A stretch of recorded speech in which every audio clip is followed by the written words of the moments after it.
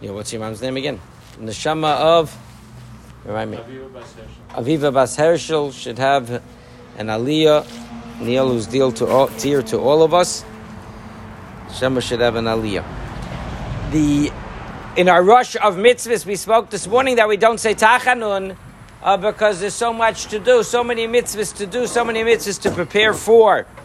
One of the mitzvahs is getting a lulav and esrog, right? And really one demonstrates one's allegiance to the faith in the purchase of a lulav and esrog, because when you look at the esrog, only a Jew would be crazy enough to spend that kind of money on a retarded lemon.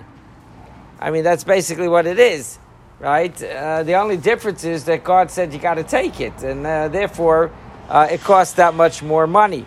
Judaism, after the first two, everybody knows the famous joke, God asked all the nations of the world if they'll take the Torah. They all said no. He asked the Jewish people, they asked how much does it cost? So he says free. He says we'll take two. Everybody knows the joke, but that was the last free thing you ever got in Judaism. It definitely is one of the most expensive religions on all levels. But that is one of our allegiance. That is one of the chukim in a certain sense. It's one of the absolute laws that God gave, and also it demonstrates our faith in the Misorah. It demonstrates our faith in the tradition, because if you look in the Torah, it never says the word esrog. It doesn't say the word Torah esrog. You could keep going back and forth in the Torah. It doesn't say the word esrog. It calls it hadar, right? Pirit etz hadar. Hadar could mean anything. The Gemara discussed it. It could mean anything, right? But we have a Misorah. We have a tradition that it means an esrog, and that's really so you're demonstrating not only your allegiance to God, but you're also demonstrating your faith in the transmission from Moses all the way to ourselves today. And what are these things, right? What do they mean? And in fact, this Misorah extends itself not only to knowing what an esrog is, meaning saying that it's the citron, but also we need a Misorah in the authenticity of what this citron is indeed a citron. Now that's unique pretty much to the citron, because the citron is a fruit that is very easily grafted. It's very easily altered, and the reason why you have it that it's altered, the reason why you find that it's altered is because a citron is a weak fruit, a lemon is a strong fruit. So they love to blend the fruits. In fact, it's a fascinating study. Maybe one day we'll talk about it. The idea of grafting and how it works with the Gemara, right? Because when you graft a lemon, if you graft a esrog branch onto a citron that's the base, okay, there is no way to know that was done. There's no genetic test to be able to determine that. And that is the idea that you have to have a Misorah for the trees, the Chazon Ish. Many of your Srogim say on it Chazon Ish, or they say on it Bedatz. Okay, what is that? So why is there a kosher symbol on the fruit? Like, why do you need a kosher symbol on the fruit? So one is that they took Trumos Umaisrus. If it grew in Israel, they took the tithes, but that's not the main reason. The main reason is that when the Jewish people returned to the land of Israel, not even the state of Israel, because it predated the state. When they returned to the land of Israel, they needed an affirmation on what trees were indeed authentic esrog trees. And that was done by Rav Shmuel Salant, who went to Eretz Yisrael in the late 1800s, I believe, early 1900s. Right? That's the Bedatz. When we speak about the Bedatz, that was the first start of what we call the Bedatz. That's the Jews in Jerusalem with those funny coats, colorful coats. That would be that original camp that came back. And then the others would be that of the Chazon Ish. And that's why every box you'll see will say one of those two names if they're out of Israel, because that's where the trees originated from. Right? You have to have a Misorah. You have to have a tradition. And that's part of the reason why you can't just go to the store and buy a citron. I mean, if you go over here, if you go to the nursery over here a few blocks away, they sell citron trees. Right, so somebody went there, they planted it, and it grew. The only problem is that they didn't know this. They thought that they could use the esrogim, the poor person. So they lost out on both sides. One is they planted the tree. You can't take it out of your thing because it's a fruit tree. You're not allowed to dig up a fruit tree, and it's not really worth much. You can't really eat the fruit because you can eat it, but it's not worth much. It doesn't have much fruit to it. It's a shvacha fruit. And you can't use it for esrog for sukkahs.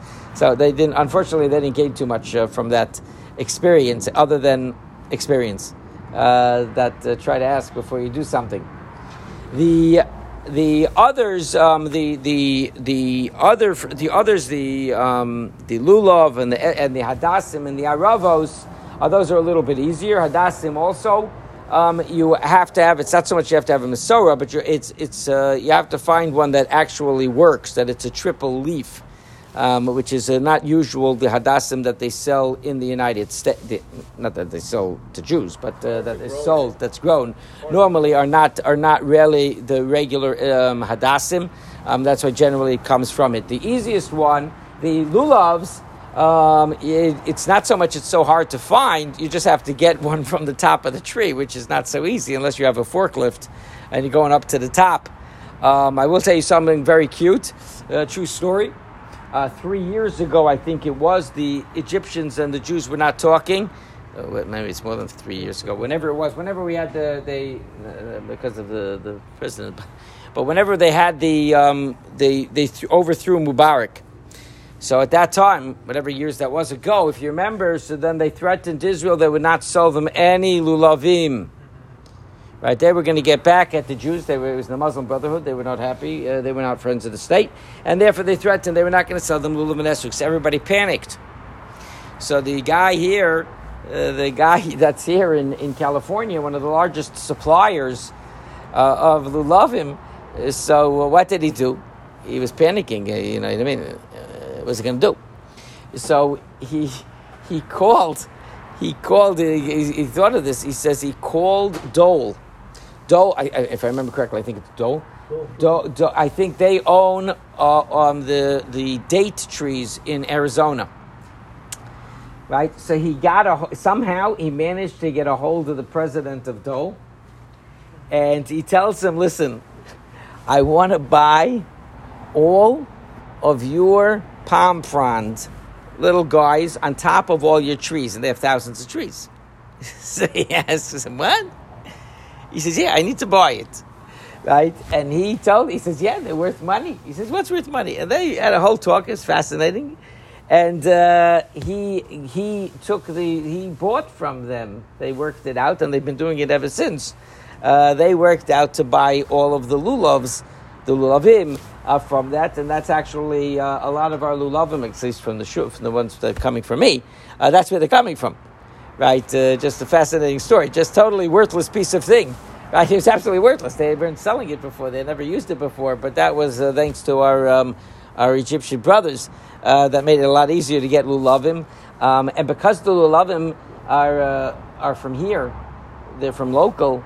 They stay much fresher, they're much greener, and they're much easier to find kosher ones from it. So just funny how life happens. But again, so that also so therefore you find that now in terms of you should have a basic knowledge of the lulav and esrog and what you're looking for. Or as it says haminhaghu, that the tradition is that you show it to somebody that's also familiar with it, right, to make sure that indeed it is kosher, right? Indeed it is kosher, and that's how did I get into? Really, I had no intention of doing the lulav and the esrogim. Yeah, there's different. They are different. The Yemenite esrogim are special. The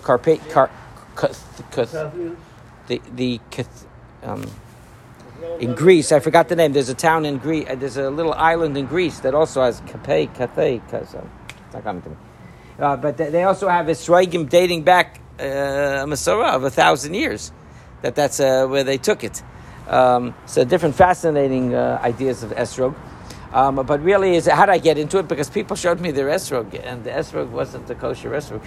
So that's how I ended up. But there are two things that I began to broker when I came here after a few years. One was esrogim, lulav and esrogim, because the first year I was here, people showed me. I didn't want to say nothing. I don't like to tell people. So I realized this is a problem. So that's how we started brokering esrogim, and then that I check each one. And then the second was mezuzahs. That was a bigger disaster than the lulav and esrog. At least the lulav and esrog, it was an authentic lulav and esrog. Whether it was kosher or not, I don't know. The mezuzot, when people used to bring me mezuzot, they were very nice. It was beautifully written on paper. One person brought a true story. Somebody brought me, he brought me a beautiful case, and he says, "Rabbi, here, can you check the mezuzah?" I got it as a present. Somebody brought it back to me from as a present from Israel, I think. It was a beautiful case. So I opened it up. It was the 10 Commandments. I kid you not. It was the 10 Commandments on paper. Right. So, I understand if it's the Shema, at least get it right which one you're putting in. It wasn't even the Shema. So really is that has to be the greatest fraud. The mezuzahs is probably the greatest fraud. And a person has to you have to buy it from somebody that you really trust. And it's very, very important because unfortunately we've had many incidences over the years in the shul where people brought me things to check. Most of the time they were not good.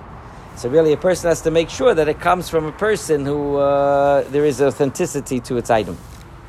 I wanted to say that we're going to see the State College tonight is the 10th anniversary of my dear brother-in-law David Batsalabin.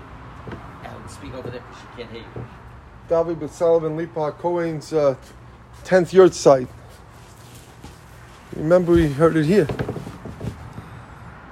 Very Yashar man, tremendous Baal Tshuva, took on everything, did everything properly.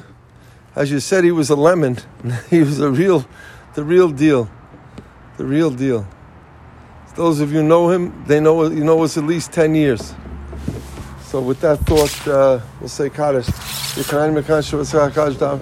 Kaddish Baruch Hu L'Zachar L'Yizur L'Vicha Hirvan Tom Mitzvot Shenamar Nakes Mitzvot Yagi Torah V'Yadir.